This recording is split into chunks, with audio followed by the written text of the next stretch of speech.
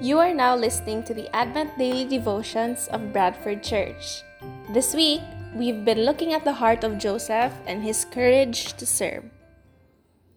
Joseph had an obedient heart.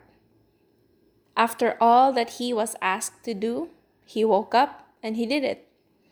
We are not told the time frame in which this story unfolds, but it must be pretty quick. Maybe just even a few hours. He heard, decided, dreamed, woke up, and obeyed. He woke up and obeyed.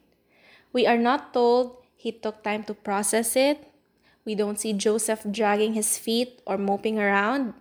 He woke up and did what God asked him to do. It's almost like he hit the ground running after waking up and immediately set his feet to the new course of action God had called him to. How different would our lives and relationships be if we obeyed like Joseph? Obedience isn't just what you do, but how and when. Obedience is doing what you are told to do, when you are told to do it, and with a happy heart. And Joseph does exactly that. Many people ask God for direction and guidance. I wonder if God will make His will known more readily if we were going to do more than just take His words under advisement.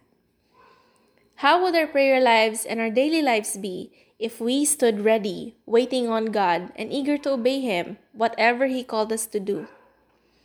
Joseph did just that, and look where it got him. This is a necessary component to trusting. You haven't really trusted if you're not willing to obey.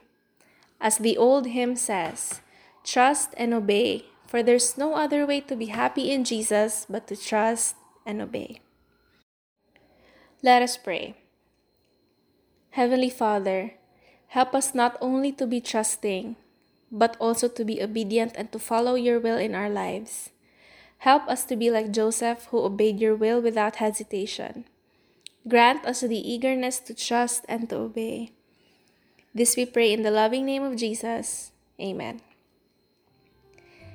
This has been a full week of learning about the life of Joseph and his courage to serve. This Sunday, we're meeting another character and looking at how she responded when God interrupted her life. See you next week for another set of daily devotions from Bradford Church. God bless you today.